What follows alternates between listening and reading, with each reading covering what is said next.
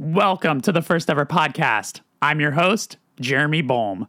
My guest this week is Pat Flynn of Fiddlehead, of Have Heart. This will be fun. Of Free, of Clear, of Sweet Jesus. You see where I'm going. This man has a lot of bands. But most recently, he's just released a record with Fiddlehead called Between the Richness on Run for Cover Records. It is fantastic. Pat and I don't really know each other very well, as you'll hear in this episode. So this is us getting to know each other. And also, this is a two-parter. So today you're getting part one. We ended up talking for well over 3 hours. So that's how we're going to manage this. So today, it's going to be a lot of, you're going to hear a lot of Pat in his youth, a lot of early Have Heart. And then next week is when we're going to get more into Fiddlehead. The show is sponsored by Rootless Coffee, who is the show's first ever sponsor, and they were kind enough to send me a couple bags, so I finally got to actually experience what I'm hawking here. And let me tell you, it was both bags were quite delicious. They sent me a bag of a damn fine cup of coffee, and they also sent me a bag of there's no X in espresso. So what I'm getting at is that I don't feel weird selling ads for a company that I actually believe in. So here we go. Rootless Coffee Company is a small batch roaster out of Flint, Michigan, making high-end coffee with bags designed by some of the comic industry's rising stars, collaborating with artists, bands, brands, nonprofits, wrestlers, comedians, and more. Rootless is a punk rock gateway to craft coffee. Easy to understand and delicious roast options. Listeners get 20% off ordering using the code HARDTIMES at checkout when they visit rootlesscoffee.com. Any size, any grind, anytime. Break free from boring. All right, here is my conversation. Part one with Pat Flynn of A Million Bands. Pat, thank you so much for hanging out with me. Yeah, thanks for having me. Happy to be here. It's funny, you and I have been around the same circle for so long, but have spent very little time with one another. Yeah, this is true. Which is interesting. And I think I always really appreciated your presence. And I remember thinking I think I can get along with that guy. And I remember you had the first time I think I saw you had an Instead shirt on, but you were in what I perceived to be a late 90s, early 2000s kind of screamo-y band. And I was like, whoa, somebody's onto something here. No, you're wearing an Instead shirt and you're playing, all right. So I remember thinking, because I came up, when I first started going to shows, it was the late 90s and the early 2000s. And this screamo scene was pretty intense where I was living at the time. I've always been curious if because I looked to you as a bit of a connoisseur of that era. But it was large and in charge at the time. But I was also kind of very ignorantly at odds with it because I had just missed. It was hard to escape in Boston, the Youth Crew revival of the late 90s and the early 2000s, or really just the late 90s. But I had just basically missed that, so I had a very false and very over-romanticized view of it. Yeah. And so, and it was as AN was exploding and rejecting it very explicitly, the idea of Youth Crew straight edge. Everyone was breaking it, so I've had this lone warrior stance. Yeah. And so I was just going to shows being I hate this shit, but I actually really liked it, to be perfectly honest. I was enjoying the energy, and there was a like, is that was that like Western Mass, like that kind of area? Because I know like Amherst has like bands like Ampere, like Will Killingsworth. I know is out there. And records probably a bunch of bands that I know you're friends with. Yeah, so I remember Orchid being a thing that was very present at the moment. Will was in Orchid, right? Yes, he was. Okay, I think one of my we were ignorant. Like there was like such a stupid 15-year-old like tribalistic thing based on like your little like musical genres. We were all like closeted like screamo fans at heart of it, but like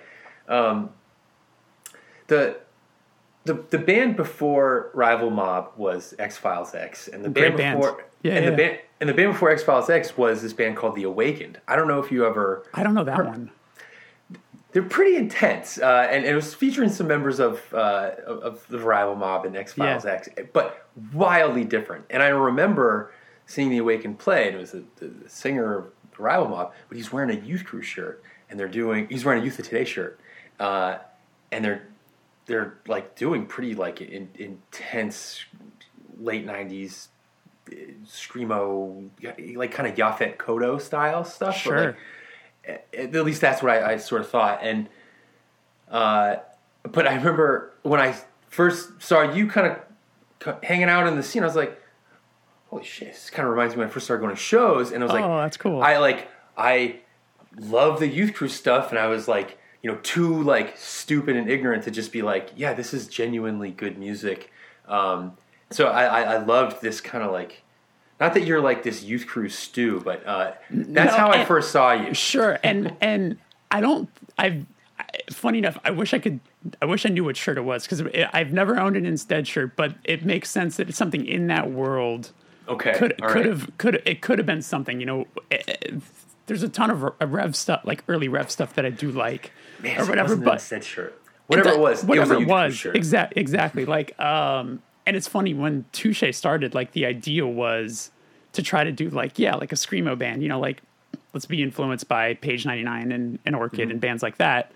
But I think the fact that a lot of us also were hardcore kids, the blend kind of like was very apparent right away. Like we were never fully embraced by like screamo kids, because it's a very like very tribalistic scene, and very cutthroat. And then hardcore didn't know what to do with us, so we just kind of sat in the middle, going, "Hey, I hope people like us." So, know, I thought it was great, because I just talked to Damien about this on Turn Out a Punk. Oh, cool. Like over the last like 10, 15 years, there's been like a decodification, or at least like in my perception of it, when I first started going to shows, it was like there was a uniform based on what type of genre of music that you liked. And it's been kind of nice to see that disintegrate, because that was actually one of the things that drew me to hardcore in the first place, was like, oh wait a minute, I don't have to like wear this uniform. But then I very quickly got into the uniform thing, just being this kind of identity seeking adolescent. You put on a carabiner, then all of a sudden you're just one of them. Yeah. That's about right. But anyway, like it was very, very tribal. I should go back and listen to Orchid, because I basically liked everything that Will's ever done. But I just remember, like my buddy, he sings for that band Vanity, Evan Radigan. We were so stupid. We had like an Orchid LP, and like like a demonstration of our hatred for that scene. And like in the garage, we like made it like used as like a drum cymbal, and we were like hitting it, smashing it, stuff like that. It was just like so stupid. It was absolutely just like this. And I hope everyone listening knows that that I look back in shame, and I think it's just an example of like dumb assery. But we missed out on the amount of, like, the shows were bad. They were all very small and not intermixing. We were just meeting the same people. What we would do on Saturday nights is like me, Evan, and Ryan would do this thing called we played. We were just going to parking lots and jumping into bushes. That was like the height of like our adolescence, and I attribute a lot of that to the kind of hard walls, tribalistic codes of like our music scene that was like you're just never gonna go to that show, and if you do, you're just gonna make fun of those people. But I looked at bands like Touche and Fucked Up for really kind of like destroying all like the codes and allowing for like just the music scenes to kind of like interact and to have a greater sonic diversity. Oh, that's awesome. So like anyway, I've always appreciated your commentary and interviews and stuff like that, and I think that we kind of first ran into each other at the Wrecking Ball. That's where I remember. That's the chatting. first time. That's the first time I think you and I chatted. I sat down next to you and we kind of shot the shit for a second. But yeah, it's like we've existed, kind of like I said, like kind of circling each other with.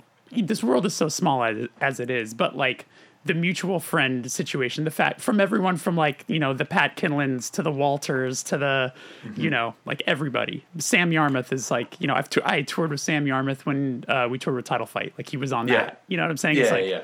So. And we're roughly like the same age group too. So yeah, I think I'm a few years older than you. I'm 38.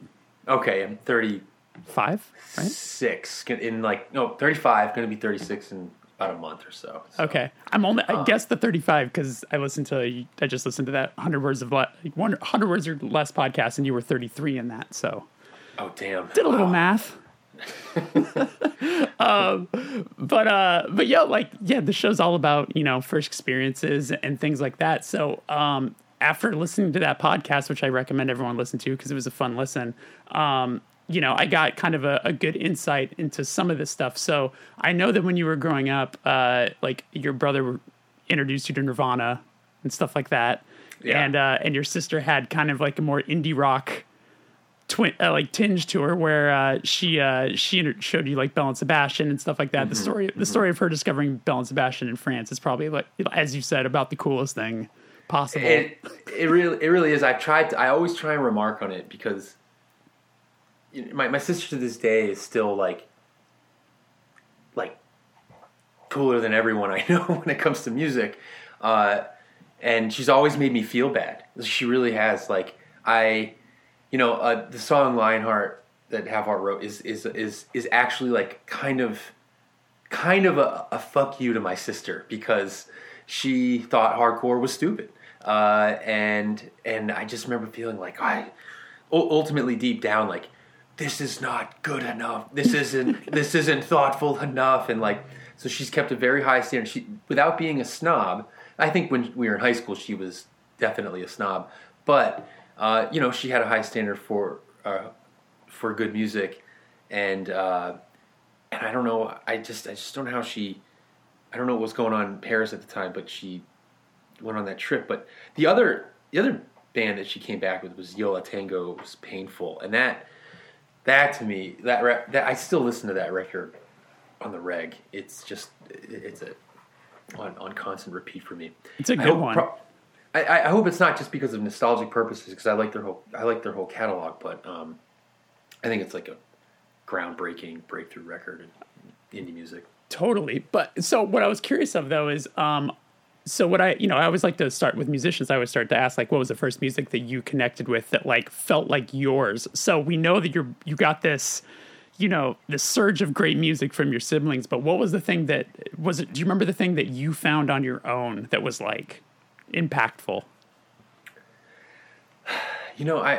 I do remember getting the Mallrats soundtrack and like on my own. Yeah. And I remember the song Web in Front coming on for the first time.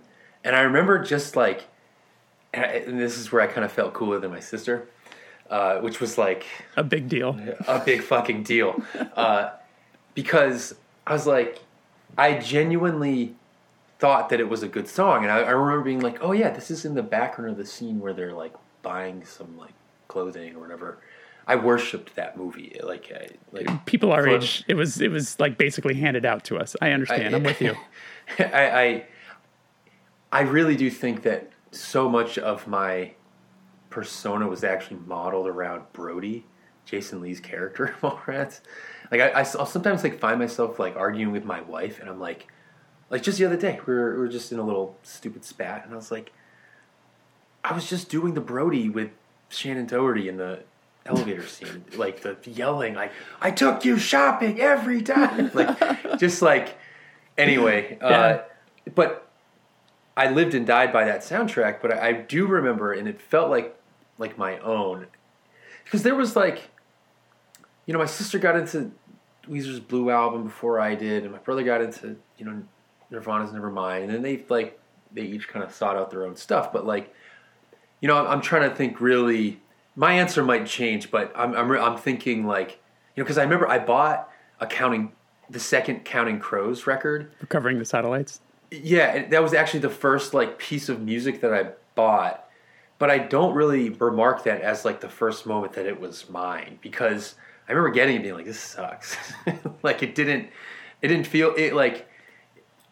like something that I was like, I found it was genuinely, I could identify as gold. I got it because I was like, because A Long December is a perfect song.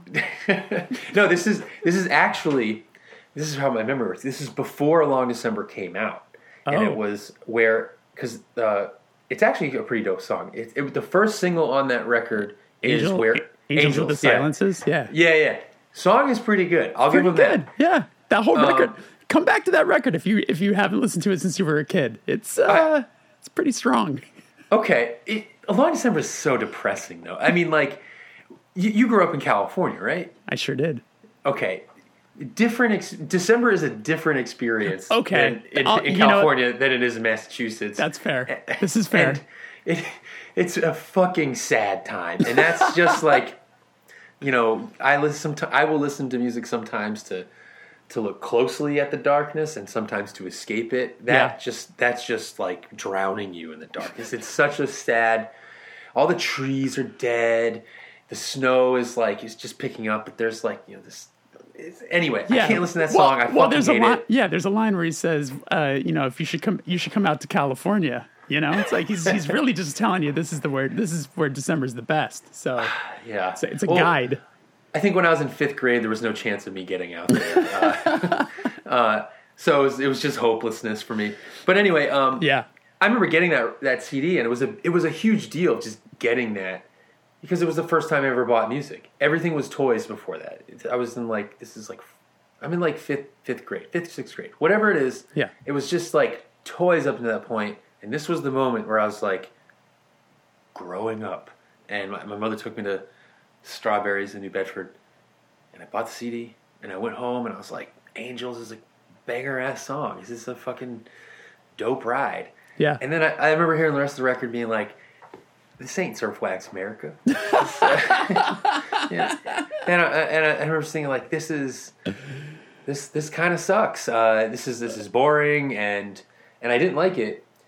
And you know, I guess you fast forward to, you know, later that year, I either see Mallrats or whatever it is, I got the soundtrack, and I was just like, I genuinely noticed, I was like, this is a really good song. And of course it's like, it's a weird song, but it's like, it's the end all be all like Archers of Loaf song that you know, like, I think it's like their most played song of all time. Definitely. And you know, it's definitely like, you know, Archers of Loaf 101, but I don't know. I think there's something to be said about being in the 5th or 6th grade and recognizing that that's a good song in the context of like, yeah, like it's in the context of like, you know, Korn and Limp Bizkit calling the shots, you know. So whatever it was, I remember hearing that song and genuinely liking the melody, and then I remember just telling my sister, and I was playing it in my room a little bit louder on my like brand new CD player that I probably got for that Christmas. Yeah. Which is a big deal.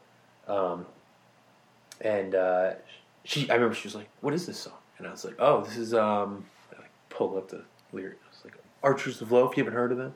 So, and then she suddenly, like, you know, then she got into it. So that's always been like kind of like a common ground where my sister and I have stood on. But I think that in terms of like music, I remember that being like kind of like the first moment where I really sort of felt like I had discovered something and that I was on to something. Yeah. That and definitely the most like explicit moment of it really feeling like my own was the music teacher at my school, I went to a little Catholic school. About like a year later or so, I got like super. My girlfriend at the time broke up with me, so I got really depressed, and I went towards anything that was like dark and depressing. I was like listening to. I remember the Suburbia soundtrack. I don't remember if you ever got to listen to that one, but I remember like Skinny Puppy was on it. Sonic Youth Sunday was on it. But like I remember the scene in Suburbia where there's like this girl. She's like relapsing on. Like she says she's an alcoholic and she's relapsing, and then like Skinny Puppy starts playing, and it's like super depressing. My girlfriend had just dumped me, so I was like, "This music sounds like my soul." So I like dove into like industrial goth, music. Yeah, nice. And like, but 6th or 7th grade, and I dove pretty deep into the well of Nine Inch Nails. Sure. And I remember, and I don't want to paint the picture that I was like like painting my face white, and my parents just definitely weren't allowing for that to happen at any point in time. But it was also a Catholic school, so like we had no uniform choice really.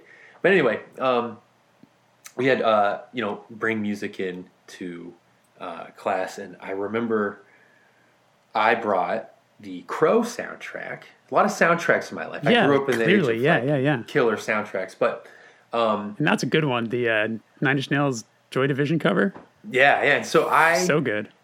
I played that as my song, and I remember her being like, "Turn it off. This isn't." And she goes, "This isn't music. All right. This isn't. This doesn't take talent." Oh my God. And I remember being like,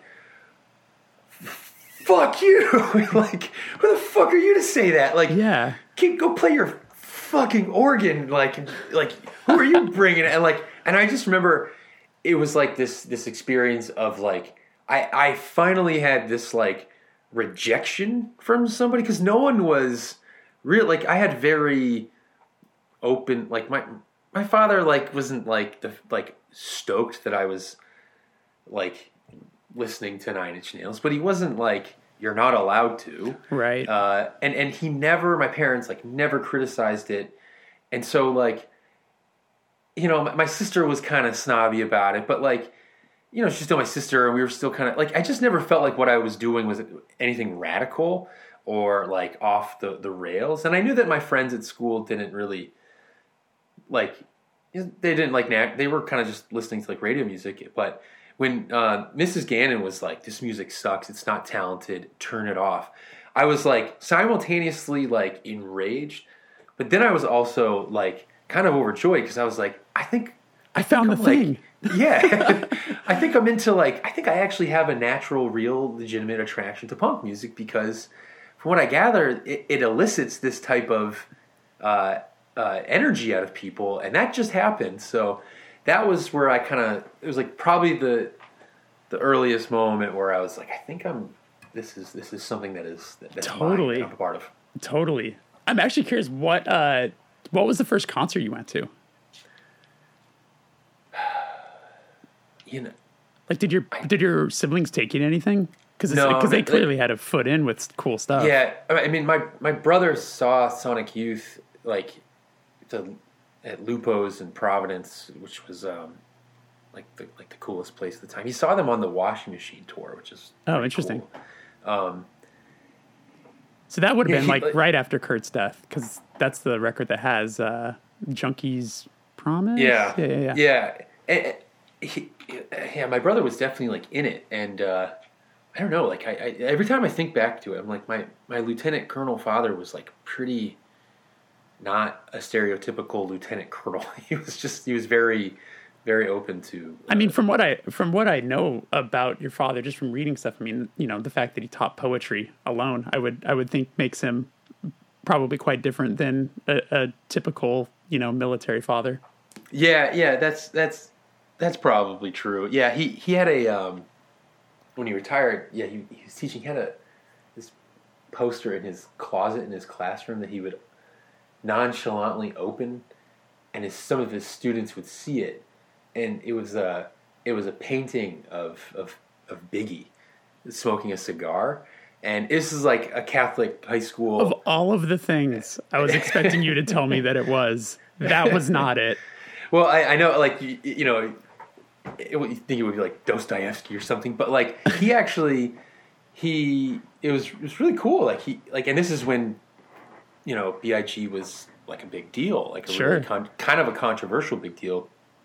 But yeah, he definitely he would just open that up, and students would be like, "Yo, did you see that Mr. Flynn's got Biggie in his closet?" And like, and he'd be like, "Yo, is that Biggie?" And he goes, "Oh, yeah, I don't know what you're talking about." And like, and then it would break into like, you know, he would analyze Biggie's lyrics, and it definitely wasn't in this like Dangerous Minds attempt to connect with the youth. Right. Like, my father grew up poor, and because my brother listened to Notorious B.I.G. and Nas and Wu-Tang, my brother was kind of a little bit all over the place, but I think my father had heard some of the lyrics and just the kind of like just recognize that they were good, basically. They were good, and they were coming from like, you know, like a pauper's experience, you know, of just poverty and stuff like that. And so my father was definitely like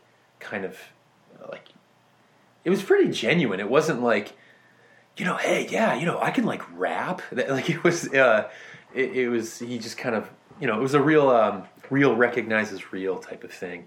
Right. I mean, those little moments though are really things that stick with you. I mean, like, I'm sure that's something that you've thought about, you know, more than once. It's like my mom loved Nirvana's Unplugged record, and that became like the thing that my brother and I would always bond on. It's like if we were driving in her car, she would be like, "Why don't you put on Unplugged?" You know, when she was a country music fan. So it's just one of those things. Oh, dude. Well, I mean that's like a literal same experience with my mother and my brother. I'm not even kidding. Like really? every morning, my brother would put on the Unplugged record, and you know, About a Girl starts up, and like to this day, my mother hears those chords, and she just like goes right back to like, you know, so that and like Big Me and If I Could Talk, I'd Tell You are like just like she loves that.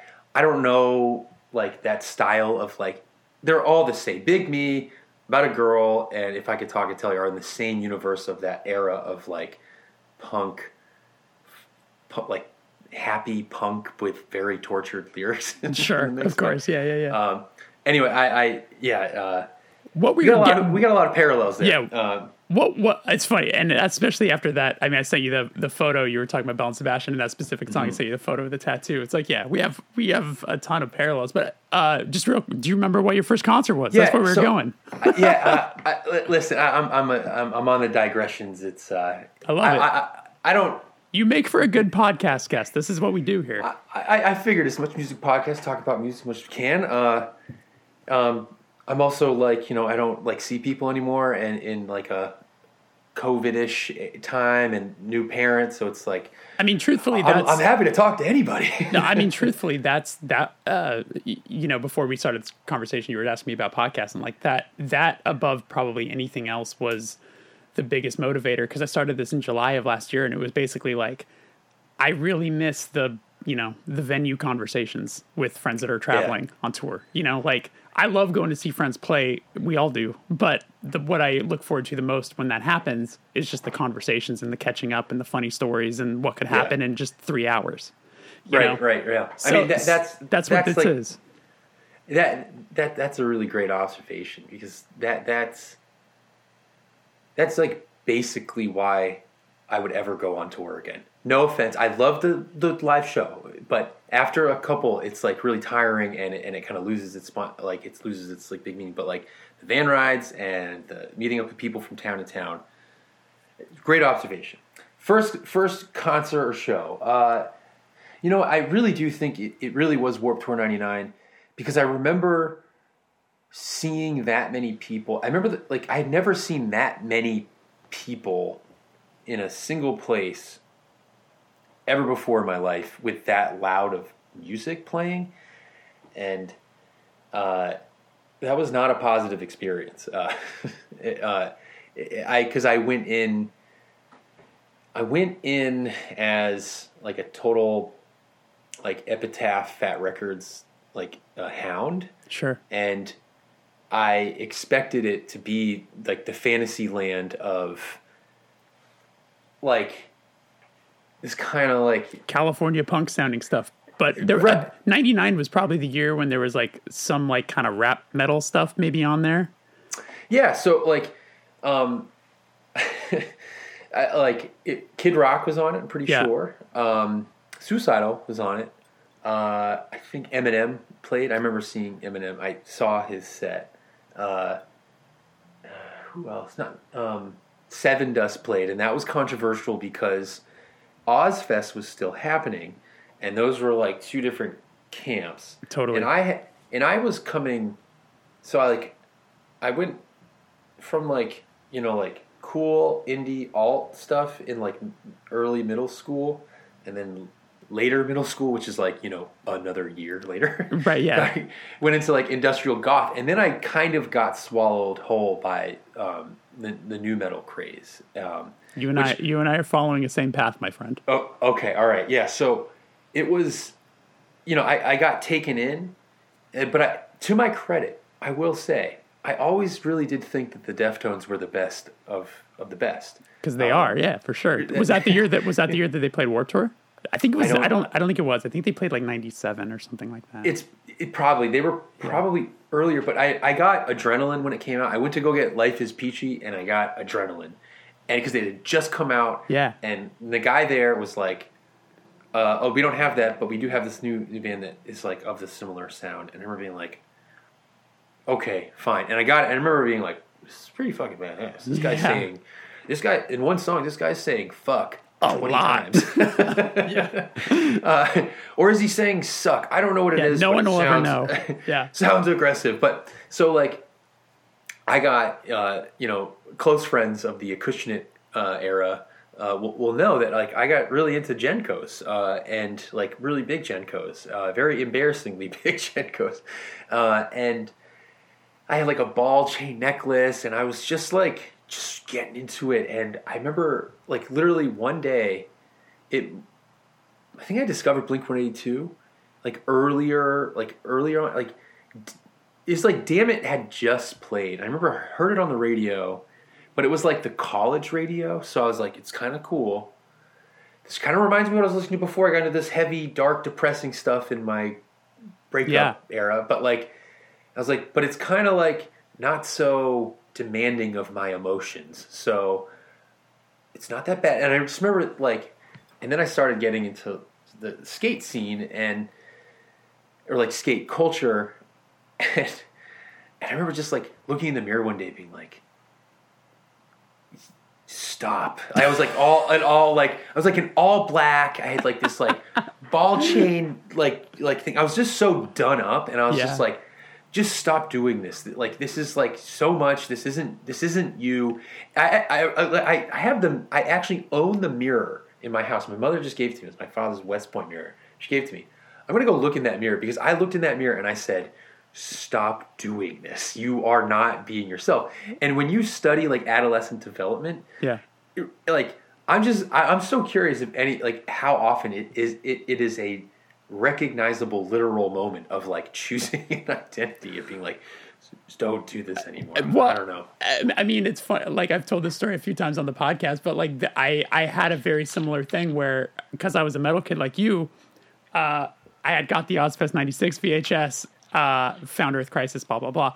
People who've heard this podcast are like, God, you're talking about this again. But right around that time, I then bought Earth Crisis, Gomorrah Season Ends the same day I bought Cannibal Corpse, Butchered at Birth. And I listened to them both back to back. And I said, yeah, I'm going with Earth Crisis on this one. And then that's where my life took the turn, because it's like, I was, I'm like you, I was wearing, black shirts and big black pants and whatever else. And just realized like, Earth Crisis is actually singing about stuff that's not like, fantasy weird, things that I don't actually relate to at all. Like, or, whatever. So then I found Victory Records and bought all the stuff off Victory Records and blah, blah, blah. Yeah. But like, it's an interesting moment. And it's funny, something I hadn't thought about in forever, that you were one of these people was I remember being bitter at Blink-182 when they came out, because all of a sudden all my friends that we were all listening to, you know, metal like Fear Factory and Sepultura were all of a sudden like, I think I like Blink-182. And we were like, we felt like we had just been stabbed in the back. We're like, you like that shit?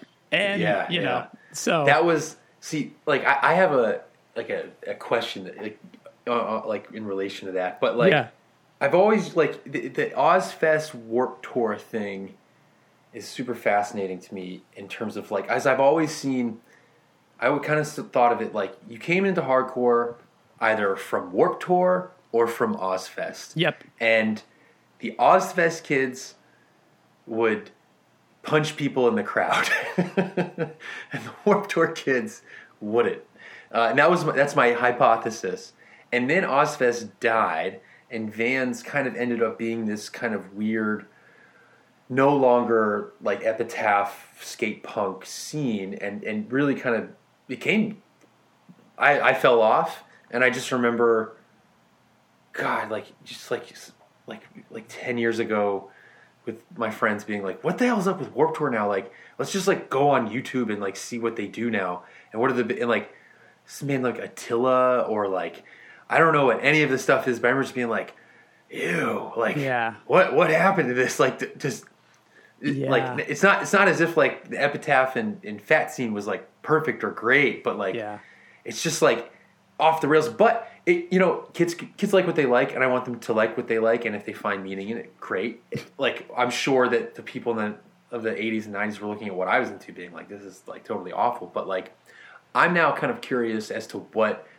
This is just more rhetorical, I guess, but like, what the hell hardcore looks like in 10 years, 20 years from now, without this kind of feeder system of, because now that Warped Tour's done, and it's just like this annual thing, like what, does it continue? What's the flock of kids? It's something worth just sort of asking, because I did sort of see, and I could be sort of wrong, but like, I don't know, like, when Ozfest ended and Warped, like, what was the feeder system of the mid 2000s? Like MySpace.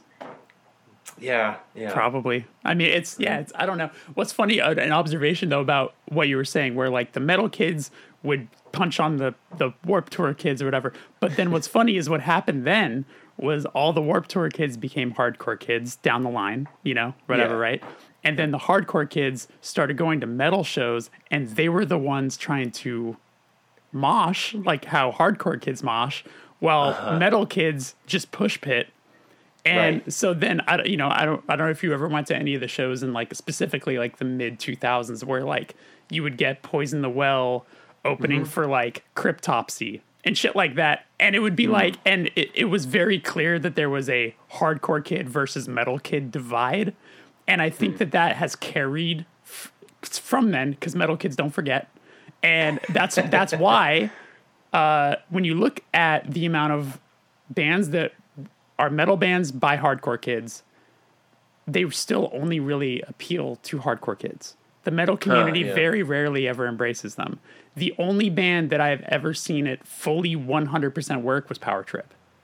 Like watching Power Trip open for Cannibal Corpse was the coolest thing ever, because I remember Riley saying like, you know, how many here has heard of our band? And like, there was like no hands.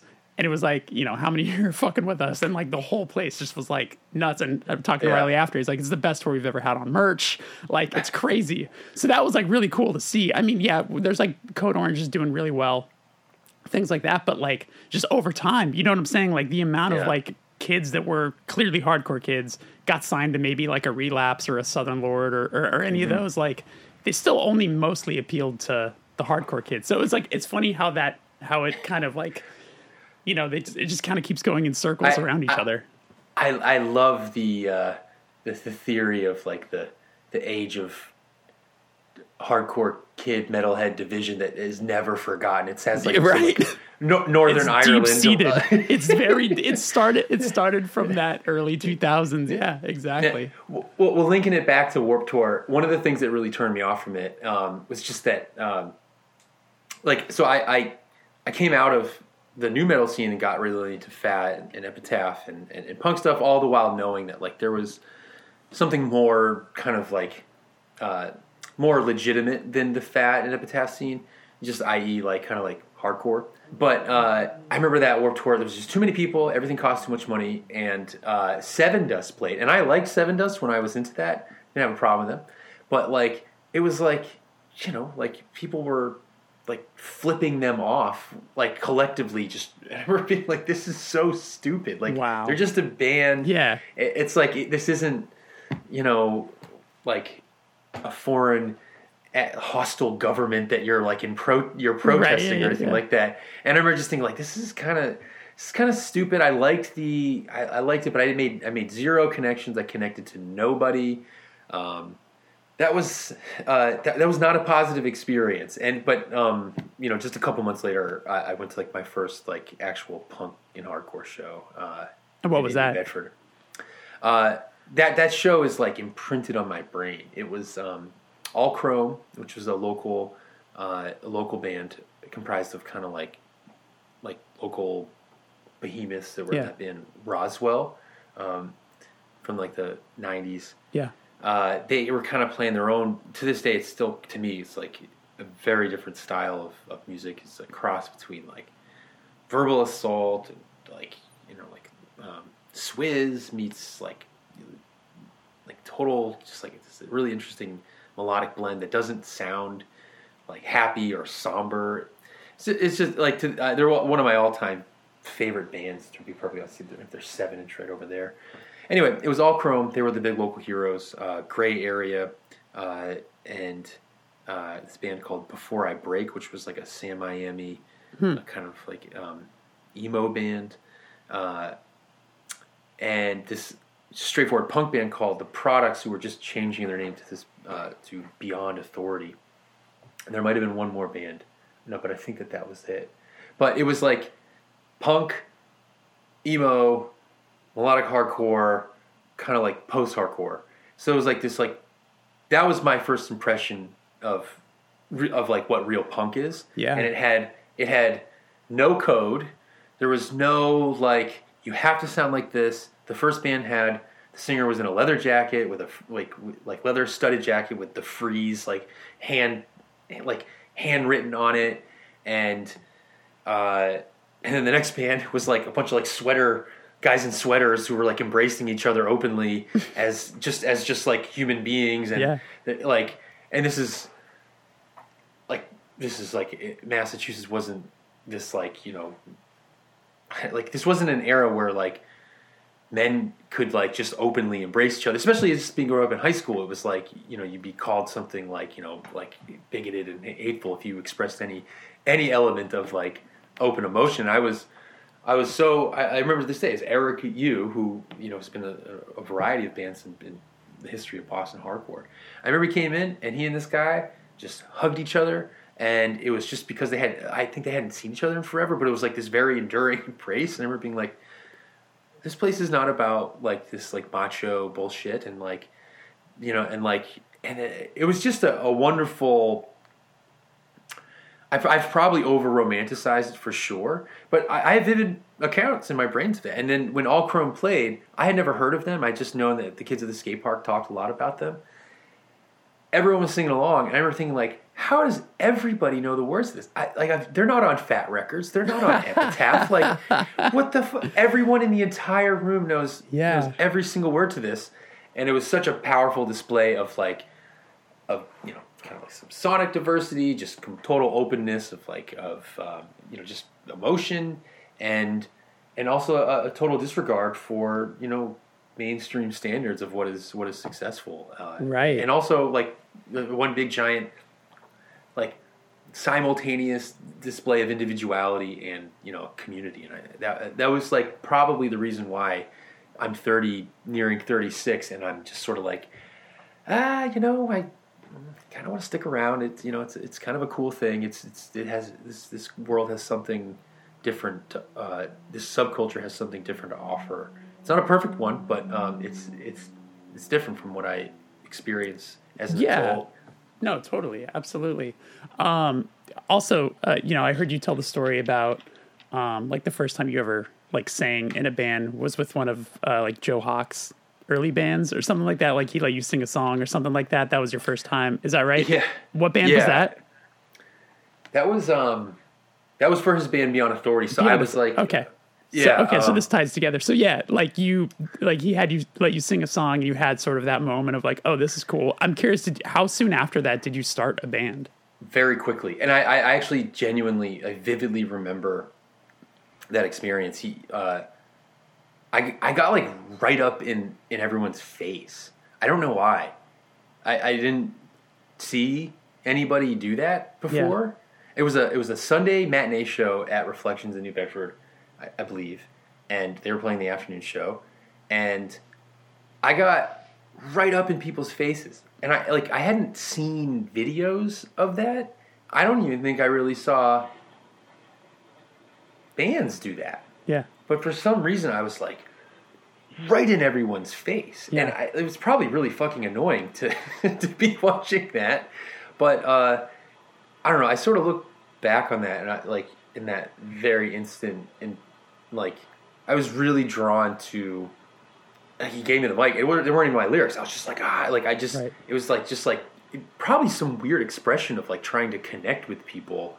And I know that I wasn't trying to be cool or annoy anyone.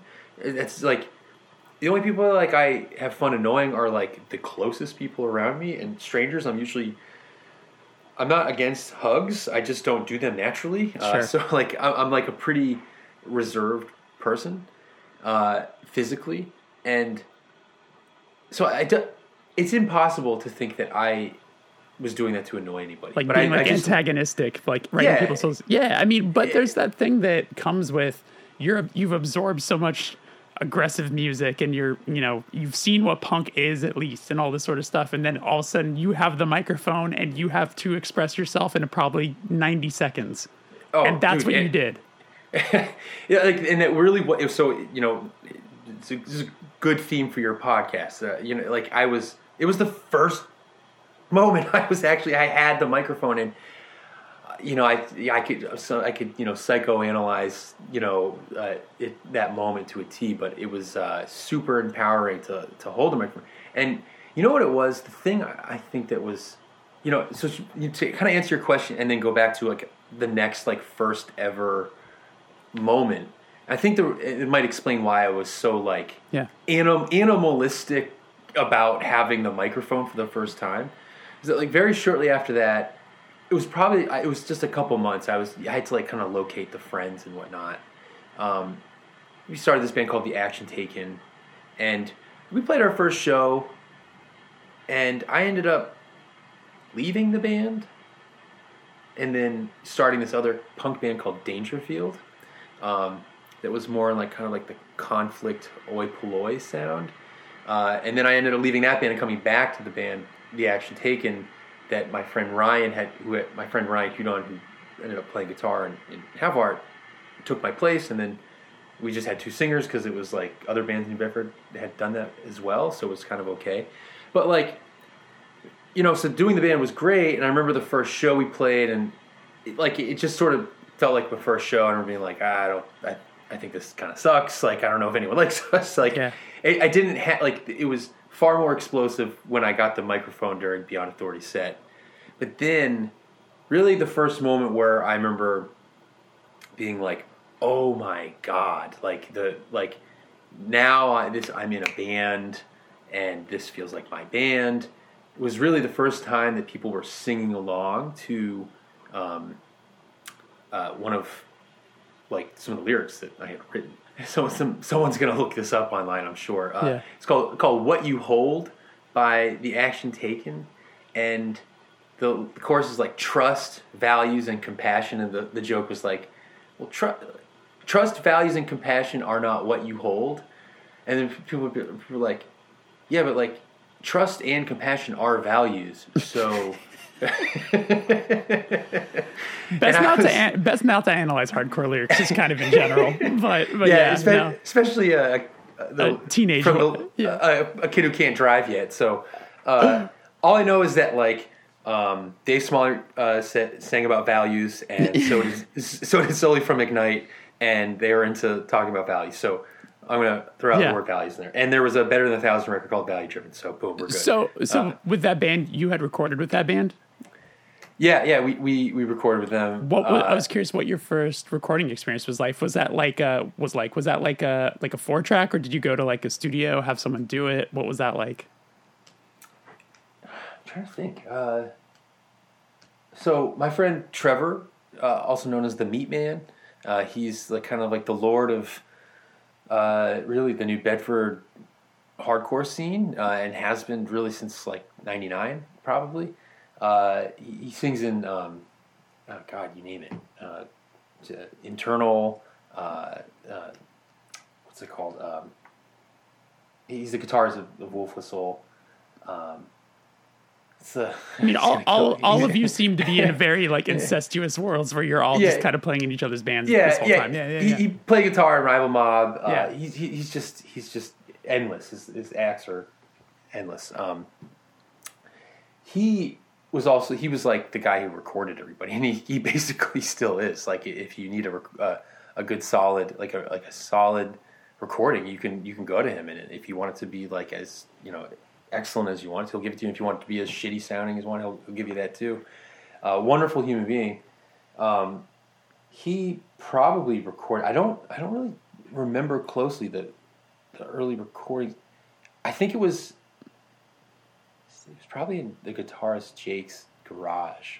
I don't really have any like vivid memories of that, but I do remember it being easy, and then because then it stopped. I remember the moment its recording stopped being easy for me, and it was almost overnight. There's this is quick digression, but like my voice like changed.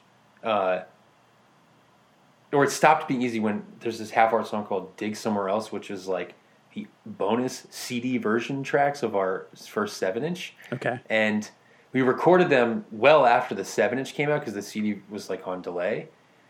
And I remember I did if you can literally listen to it. This was a fun little activity for listeners. Yeah. But you can listen to the opening verse of Dig Somewhere Else.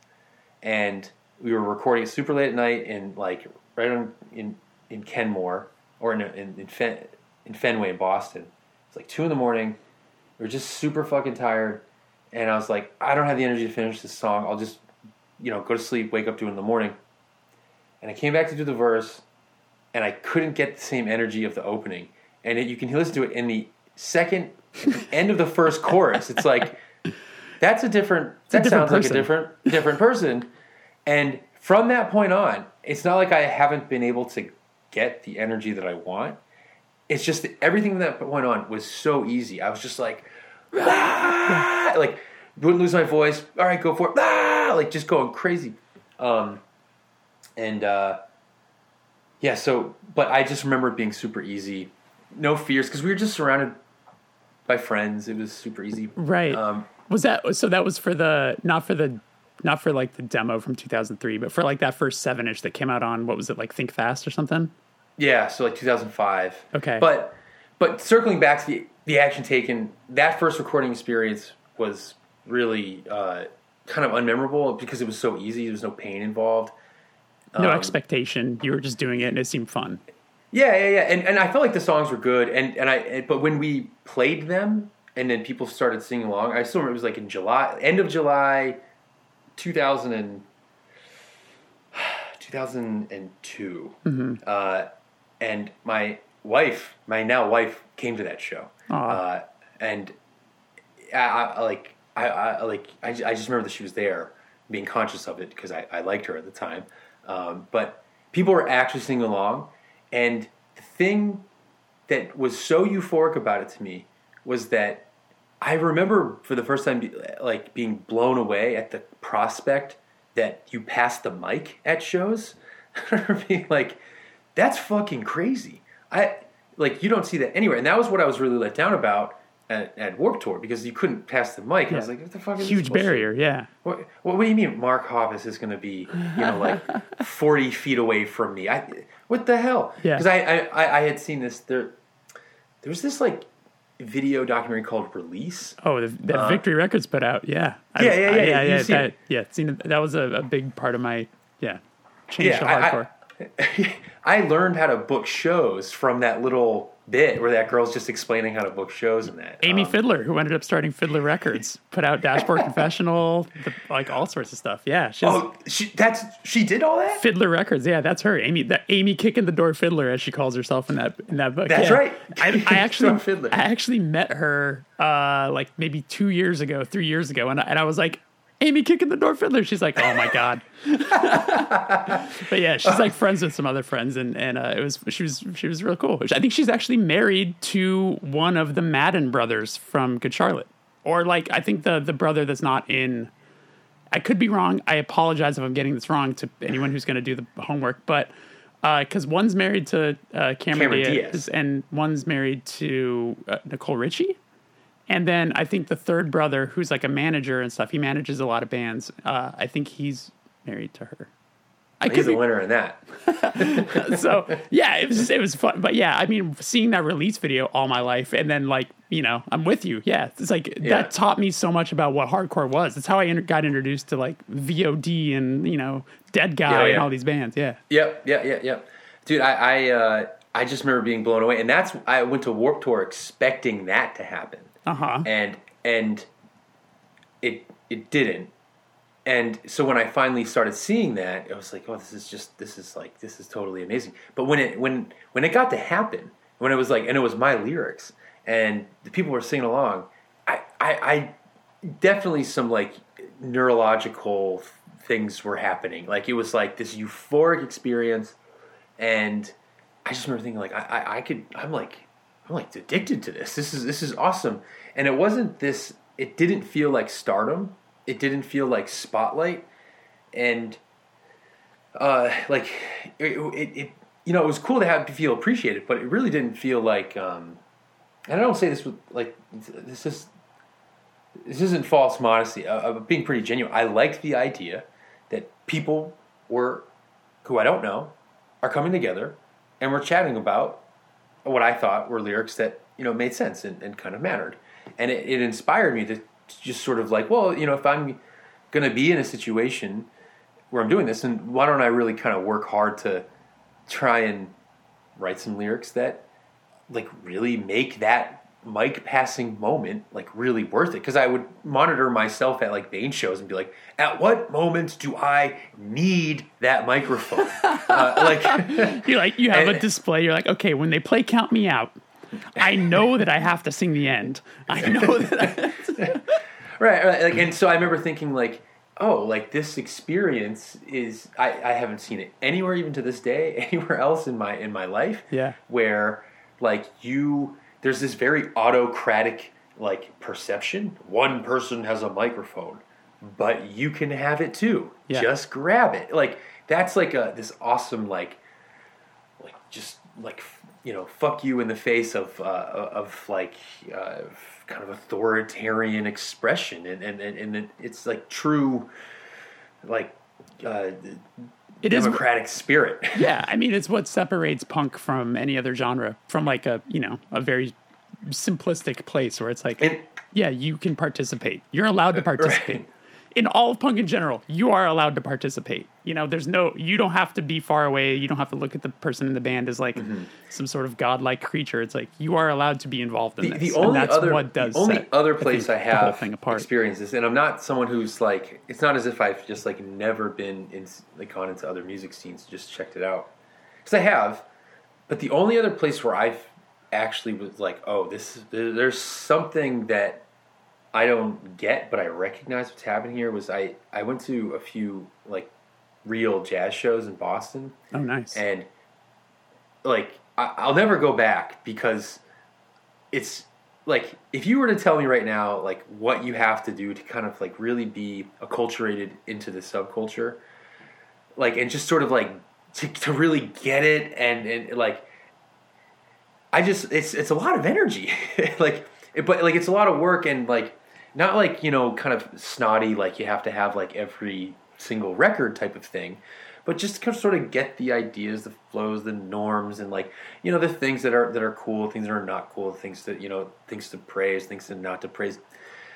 Like, that all sounds very like behavioristic, and like that's not really what I'm getting at, but like I feel like I can go to a show and I get it, and if I don't, I'm like very off, and I'm like, I think I'm gonna leave. But like, and that happens a lot sometimes. But like, if you're at a show and you're like, oh, I get the vibe. If I go to like an Elk show in Boston, I'm like, all right, it's cool. I sort of get this. But I can imagine an outsider coming and being like, what the fuck is going on? I get a single fucking thing right now. This is weird. Why are we at an Elks Lodge? People are okay with being at an Elks Lodge. So like the jazz scene was, there's this place called Scullers. It's I guess it's pretty famous in Boston. But I went in and I was like, ooh, there's a music to this room that I don't get. And like the people would like, like the pianist or the saxophone player or the the guy in the drums would do something that would be completely unremarkable to me, but then the whole audience would be like, damn, like this is amazing. Like I just wouldn't get it. But that is the only other music scene that I've encountered that has had this kind of like interesting, it has its own language, like between the audience and the performer. I get what you're saying. Right. And so like to have an experience of like, this feels like mine, it would be years until I feel like I could have that. And I don't need to have everything be mine. So I'm okay with that. Yeah, no, for sure. So that, I remember when it's funny, I was thinking about this when I was, kind of preparing to talk to you, is I was working at a record store in LA here, in like the early 2000s. I stopped working there in like mostly end of 2005. And I definitely remember so vividly when like this new generation wave of hardcore came in, and it was it felt so quick. And I'm curious from your point of view, as you were, in one of these bands, if you felt that movement come as quick as it did. Cause like it went from, us basically, I did like the punk and hardcore section, like all that sort of stuff, for all the ordering for the store. And, there was a ton of, like the Victory Record stuff and a lot of Death Wish stuff and Bridge 9 stuff that was like definitely popular and moved. But then it was like when Rivalry Records started and Think Fast and like all this stuff. And all of a sudden it was just like, I couldn't keep in stock the Have Hearts, the More to Prides, the Verses, the Lion of Judah, the like all of the like Soul Control, like all of these bands all just appeared one summer, it seemed, and it was like I couldn't keep it in stock, and it felt like just everything in hardcore had just changed, and everybody was on board with it. You were probably what, in your early 20s at that point? Probably what? 19 turning 20. Okay, yeah. 2005, yeah. So I know when you're involved in something, it's like not as easy to really realize it. Like look at, it's not as easy to always like look at the outside and be like, oh yeah, this is doing really well. But do you feel like you were a part of something that really did sort of change what was going on in hardcore at that moment? It's a good question. Because I remember that era. Yeah. It was a fairly Boston-centric time. And yeah, because LA, all we literally had was Terror and Internal Affairs. You know what I'm saying? Like those, like they were every show. You know what I'm saying? Yeah, yeah. So like it was coming from the East, that's for sure, and the Pacific Northwest, because there's the Sinking Ships and bands like that as well. Right. To us out east, we were like, oh, it's all just California. We were like, oh, Godolin's just from California, right? Well, yeah, but not really. But yeah, like because like we just sort of thought it was just like one thing. Yeah, the West Coast is all one state. Growing up at like on this side of the country, I was just listening to the interview that you did with Ned, and and he talks about how you get to San Francisco and it's like this like moment of like wow, and I was just chatting with the singer of One Step Closer, a younger guy, Ryan, and he was citing like I remember when we got to California. I was like, dude, when I got to California, it was like like I came into another planet, and, Yeah. I'm like, and I had, I lived in Arizona for a minute when I was a kid as an Army brat, and like we've been to California before, and like, but like I don't like it has to be wrapped up in some very shitty, like 19th century Manifest Destiny frontiersman bullshit or something like that. With a little bit of the weather's better than over here. Sure. Like things changed like super, super, super fast from when I like 99 to that time. I look back on it, it's like this was like 5 years and 5 or 6 years. And it changed pretty considerably. So you go from like 99 with like 10-yard fight, and then boom, by like the end of 2000, it's like everyone looks like they're in the Royal Tenenbaums, and everyone is just like, wearing a track jacket and, aping Wes's style, which is not a fault of Wes, but really, in my opinion, a fault of like a failure of like individuality, which I didn't like.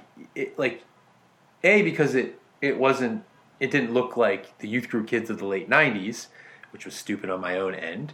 But like, I was like, everyone just sort of looks the same. But on top of that was like a rejection of kind of like just like straight edge culture. I wasn't too heartbroken that people weren't wearing like, varsity jackets or anything like that. But it was just like one trend to the next. Everyone's wearing the same tanker hat, or we call them sniper caps. I don't know, like the short brimmed hats, whatever. And then almost overnight in 2003, 2004, like, so I remember the Suicide File was pretty big, and at their record release, Mental had their record, and record release, and summer 2003, Lock and Out Records like totally broke, and it was like, that was to me kind of like what you described about 2005.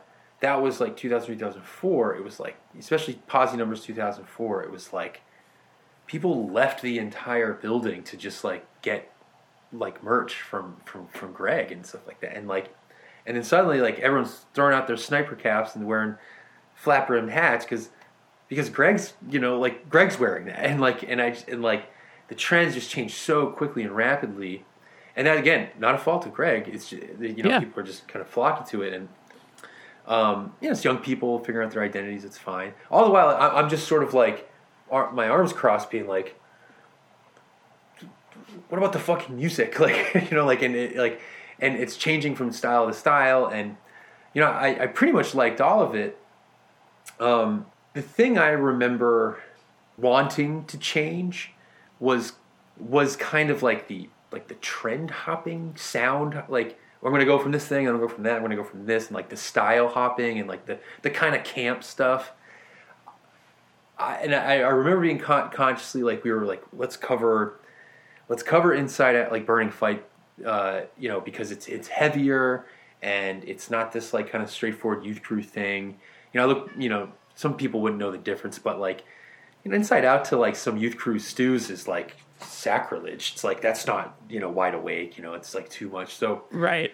Like, I know it sounds so subtle, but like we were really just like a youth crew band, and covering Inside Out was like an act against the code. We're going to do something heavier. Right. And it's going to be like, it wasn't very radical at all, but maybe it speaks to the context that like, you really didn't leave your camp. If you sounded like, Youth of Today, that's all you sounded like. And if you sounded like American Nightmare, that's all you sounded like. And if you sounded like, like Mental, that's all you could sound like. And I just remember thinking like, this sucks. Like there's no room for innovation or evolution. It's just this kind of harking back to this kind of what my friends and I have called like science project hardcore, which is fun. I started Clear because I just wanted to do just straightforward hardcore, but at the time it was just sort of just that. And I really did like what was happening out west with bands like Go It Alone, Stay Gold. I loved, and I was like, the Stay Gold record, I don't know if you're a fan, but Pills and Advice is like should have its own podcast. It's a good record, It should totally be studied. To me, I've never written a record that's as good as that, in my own personal opinion. I just think it's so perfectly done, and it's such a awesome like infusion of like of all elements of hardcore, like early era Turning Point and later era Turning Point, and like 90s emo, and and like 90s hardcore. Just like it's just all over the place, but it works, and it doesn't feel like part core where it's like, oh, let's have this part be that. Right. It's very natural. I was very much so. In fact, the night before the first Have Heart practice ever, I saw Stay Gold in Boston with I think Down to Nothing or something like that in 2002, and I was like, we got to do this. This is the end goal to get to there, because it's just like it's everything I love all at once, kind of like what Bane was doing as well. But that wasn't the case in 2003, 2004, 2005. But we were very much so inspired by the West Coast bands.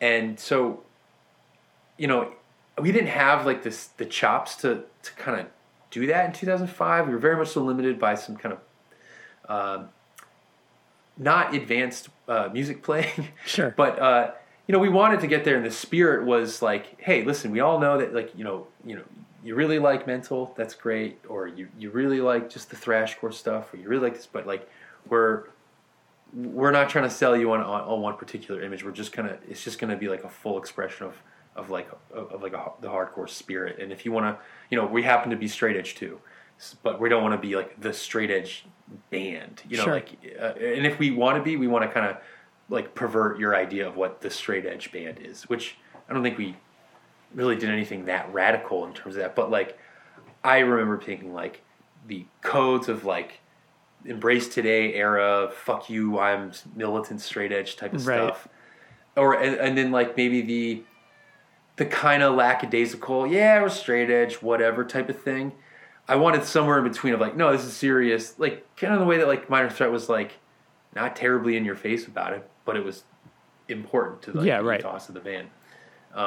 So I don't know if like I definitely wanted that to happen. I wanted to kill the militant like thoughtlessness of straight edge for sure, and promote this kind of like personal, individual, non-organized religion aspect to it.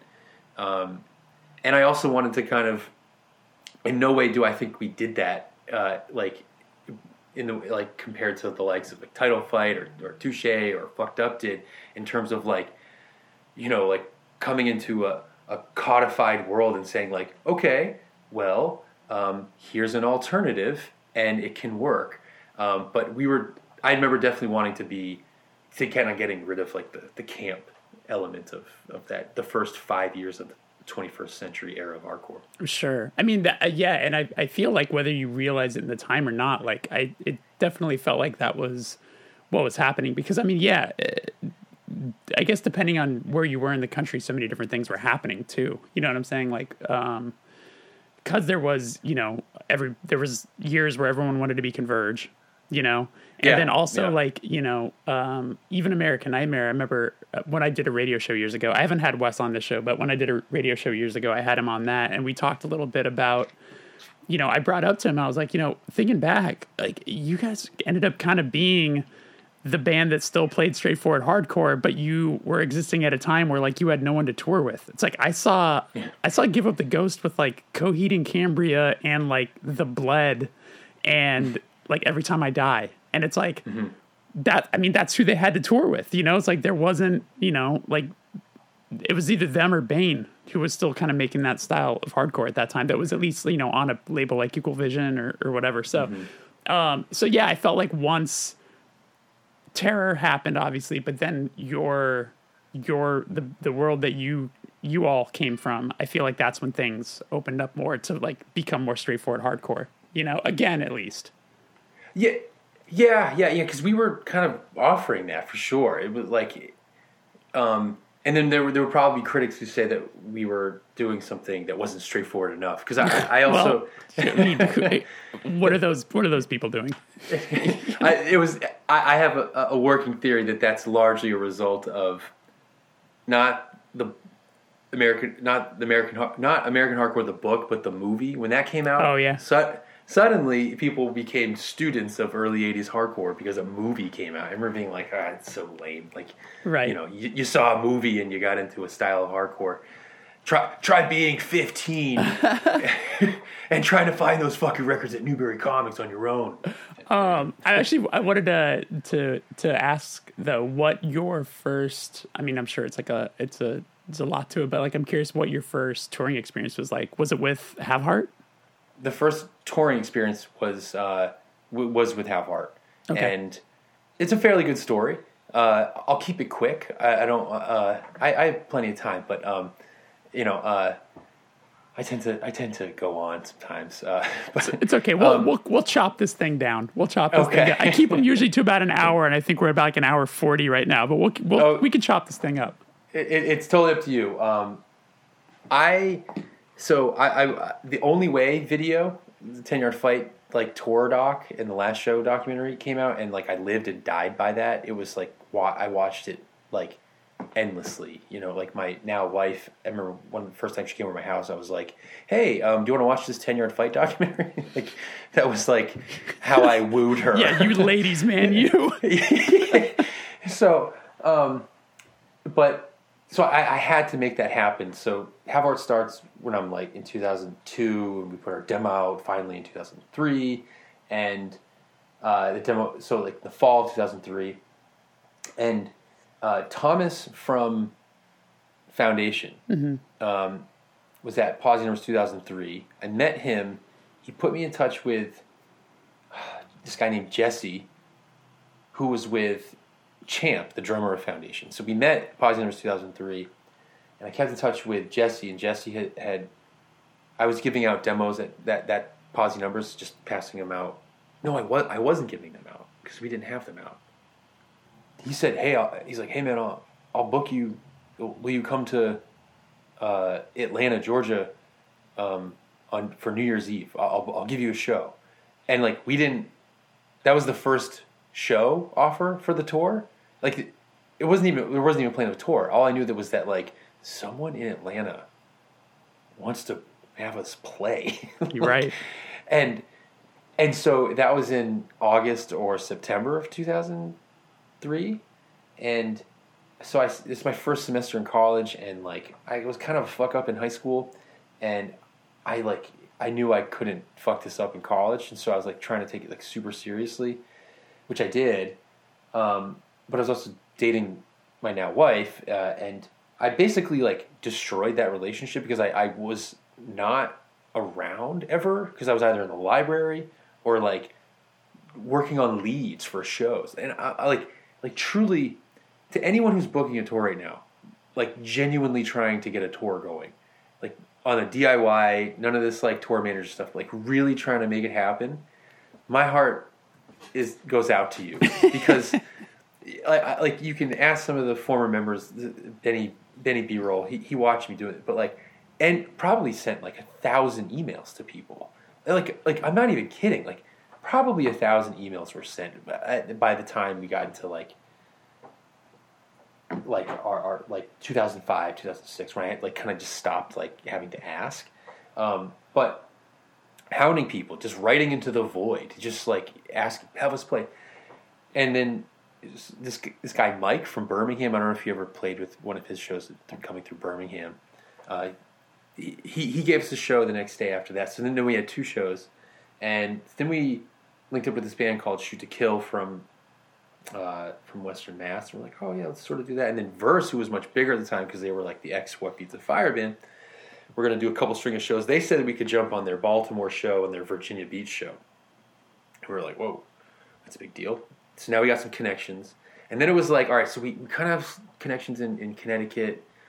The tour ended up looking like this. It was Haverhill, Massachusetts, and then Providence, Rhode Island, and then Atlanta, Georgia, like the next day, and then Birmingham, Alabama, and then Nashville, Tennessee. Okay. And then Cornelius, North Carolina. Okay. And then New Haven, Connecticut. Oh my God. And then Baltimore. And then Virginia Beach. And this was the best thing.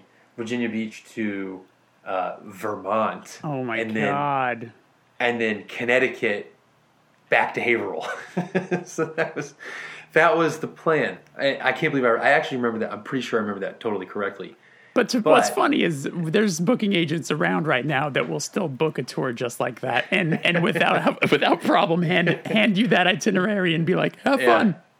Yeah, and most of them happen to reside in the continent of Europe. Yeah. So I remember not knowing my European geography very well and realizing that, and then getting better at it, right. And being like, wait a minute. Yep. This is the craziest routing, and it's all for the promoter because they don't give a fuck how long the van ride is. They want the cheapest venues for the most. Anyway. Yeah, all of that. Yeah. But that tour was a complete nightmare disaster because we were too young to book our own van. We shared it with the guitarist Eric's other band, this band called Through Words. We had all our demos. We were just going to give them out for free. We made like 2,000 demos. And my God. So this local guy named Russ had promised to rent us a van. He wasn't going to come with us, but he was going to rent it. And on the day of the Providence show, which we needed to get to Atlanta like right away, so we were going to play Haverhill, go to Providence, play Haverhill, get the van, play Providence, go right to Atlanta. And 2 days before the whole tour starts, my girlfriend, now wife, dumps me. Just completely just like, I don't want to do this anymore. You're not around. You're kind of you've become like this, like, I don't talk to anybody anytime. All you do is write emails. Bye. Yeah. I was like, oh my God, like my life is over. Because I truly loved her, obviously. Mm-hmm. And I was completely heartbroken about it. But she was also like friends with all my friends. And so fast forward to the day to pick up the van. Russ doesn't tell us that he doesn't have a credit card, but he only has a debit card, and they wouldn't take his debit card. He needed a credit card. And so I remember watching him go into the U-Save Auto in Austin, and then just sort of stand there and go, like, shrug his shoulders, and then come back in and he goes, oh yeah, they won't give it to me because I don't have a credit card. And I was like, what do you mean they won't give it to you because you don't have a credit card? And he's like, I only have a debit card. And I was like, Russ, I've spent the last 4 months of my life destroying the love of my life, likeness for me, and trying to have this dream come true, and you're pissing on it right now. What do you mean? You don't have a van for us? We can't do this. And he's like, I don't know what to tell you. And it was like cold, shitty December Massachusetts, like I've already talked about. Yeah, Counting Crows just comes on in the background. Long December. Somebody kill me. So he goes, well, I know this guy named Rob who lives in Baltimore. He has he might be able to help out. And it turned out to be Rob Sullivan from Ruiner. And I met him in August earlier that year. Rob knew this Christian hardcore band called Looking Forward, Looking Forward X. I'm sure Pat Kinlan researched them in his Christian hardcore studies. But the good Christians that they were, they were like, yeah, you can rent our van for us, and it's kind of beat up, but you just have to get here. Yeah. So we only had one car at the time between the two bands. The only other person that had a car was my ex-girlfriend, and all my friends were like, you should just hit up Marin. And I was like, what? I'm not gonna hit her up. She just dumped me. Like, she doesn't want to fucking hang out with me, and she sure shit doesn't want to come on tour. Like, no. maybe she'll just drive us down to Baltimore, and then she'll pick us back up. I was like, she's not gonna want to drive back from Baltimore. They're like, just ask. And so I got so desperate. I was like, hey, this sounds crazy, but is there any way we could borrow your car and leave it parked in Baltimore for a week? She's like, no, but sounds like fun. I'm happy to go with you guys. And I was like, you want to drive back alone and then pick it? She's like, no. I'll go if I can go on the tour. And I was like, I cannot believe that this is what it's come down to, of having to It's out of a movie. It's very cinematic. It's very cinematic.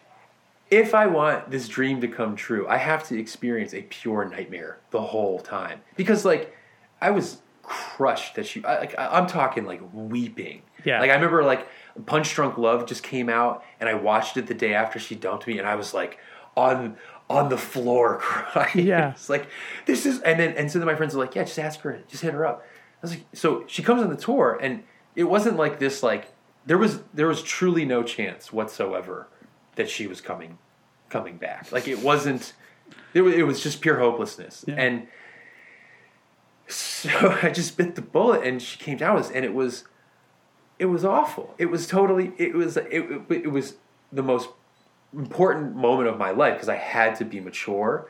It was just an extreme experience of having to grow up and to learn how to deal with heartbreak and letting someone go and recognizing that love is not a selfish thing. It's a selfless thing, and that, if you actually really loved this person like you thought you do, then you would just sort of respect them and allow them to continue to exist in in your life, and they don't have to be this object of your affection. It was a really important thing for an 18-year-old to experience, but it was not easy. It was terrible every single night to be around, literally, you're 18, you're dealing with the terrible elements of adolescence, and you see the love of your life laughing with one of your friends, and you're like, I'm gonna kill him, but it was so important because we sort of I made lifelong. I just got dinner with Andrew from Foundation last night. He met my child. If I hadn't done that, I wouldn't have had these cross country friendships that I hold so dear, and I probably wouldn't be married to said girl who broke up with me. Yeah. So it was a really, really important experience. We ended up getting to the Atlanta show, and the next day, the van crashed and almost flipped across 3 lanes, but it landed just perfectly in the brush. 100 yards ahead, there was no separation between oncoming highway traffic, and a couple hundred yards prior, there was just ditches. So if the van had gone in there, it definitely would have flipped, but it just sort of miraculously did a 180 across 3 lanes into just nice cushiony pine. Jesus. But we mustered the will to go on. And then we ended up not. Modern Life is War played the Baltimore show, which was a huge thing for us. We really loved them because they were not from Boston, and that yet they were making a name for themselves. Yeah. And that was important for us because we were from Massachusetts, but we didn't fancy ourselves a Boston band because we just were from New Bedford and whatnot. So we liked the idea that you don't have to be from Boston to make it, and they were the essence of that. So the will to make it to the Baltimore show and the Virginia Beach show with Modern Life is War was our will to just to live and to go on. Right. It was so we make it to those shows, but then eventually the van, our bassist accidentally, I don't know if it's accidentally, but he shot out the window with a BB gun that he bought on the tour. A big giant side van window. And this is still a van that is not yours. This is the van that you're borrowing, that you've now crashed, and now you've shot out the window of. These poor Christians. Yes, I believe you're following the story here quite well. Yeah. So we knock out the window. It's also January now, even shittier than December. We have cardboard over it, and then we get to Virginia Beach, and while someone at the show, someone is going out to get some food or something like that, the brakes just cut, and there's no brakes whatsoever, 0 brakes, and we still have our show in Vermont in a day. So at that point, we just sort of said, maybe we won't play Vermont, but we'll get back to Connecticut for the second time on this tour and end it all up in Haverhill. But that first tour was really one of those incredible experiences, transformative experience that if I hadn't done it, then there's I'm almost near certain that I wouldn't be where I was today. It was a real pusher for us. All right, that feels like a solid place to stop for now. Tune in next Wednesday for the conclusion of my conversation with Pat Flynn. It is the part 2 of this 2-part series. If you need a reminder on when it's available, please subscribe to the podcast, whether you're on Spotify or Apple or wherever you enjoy podcasts, so you get that alert so you don't forget to tune in. It also just helps. What also helps is rating and reviewing the podcast over on Apple Podcasts. It really does help. It's not just something all of us annoying assholes say all the time. It's true. And the last thing I'll say, if you haven't subscribed to the Patreon, that would be very helpful as well. That is patreon.com/the first ever Patreon. Take care of yourself. We'll see you next week.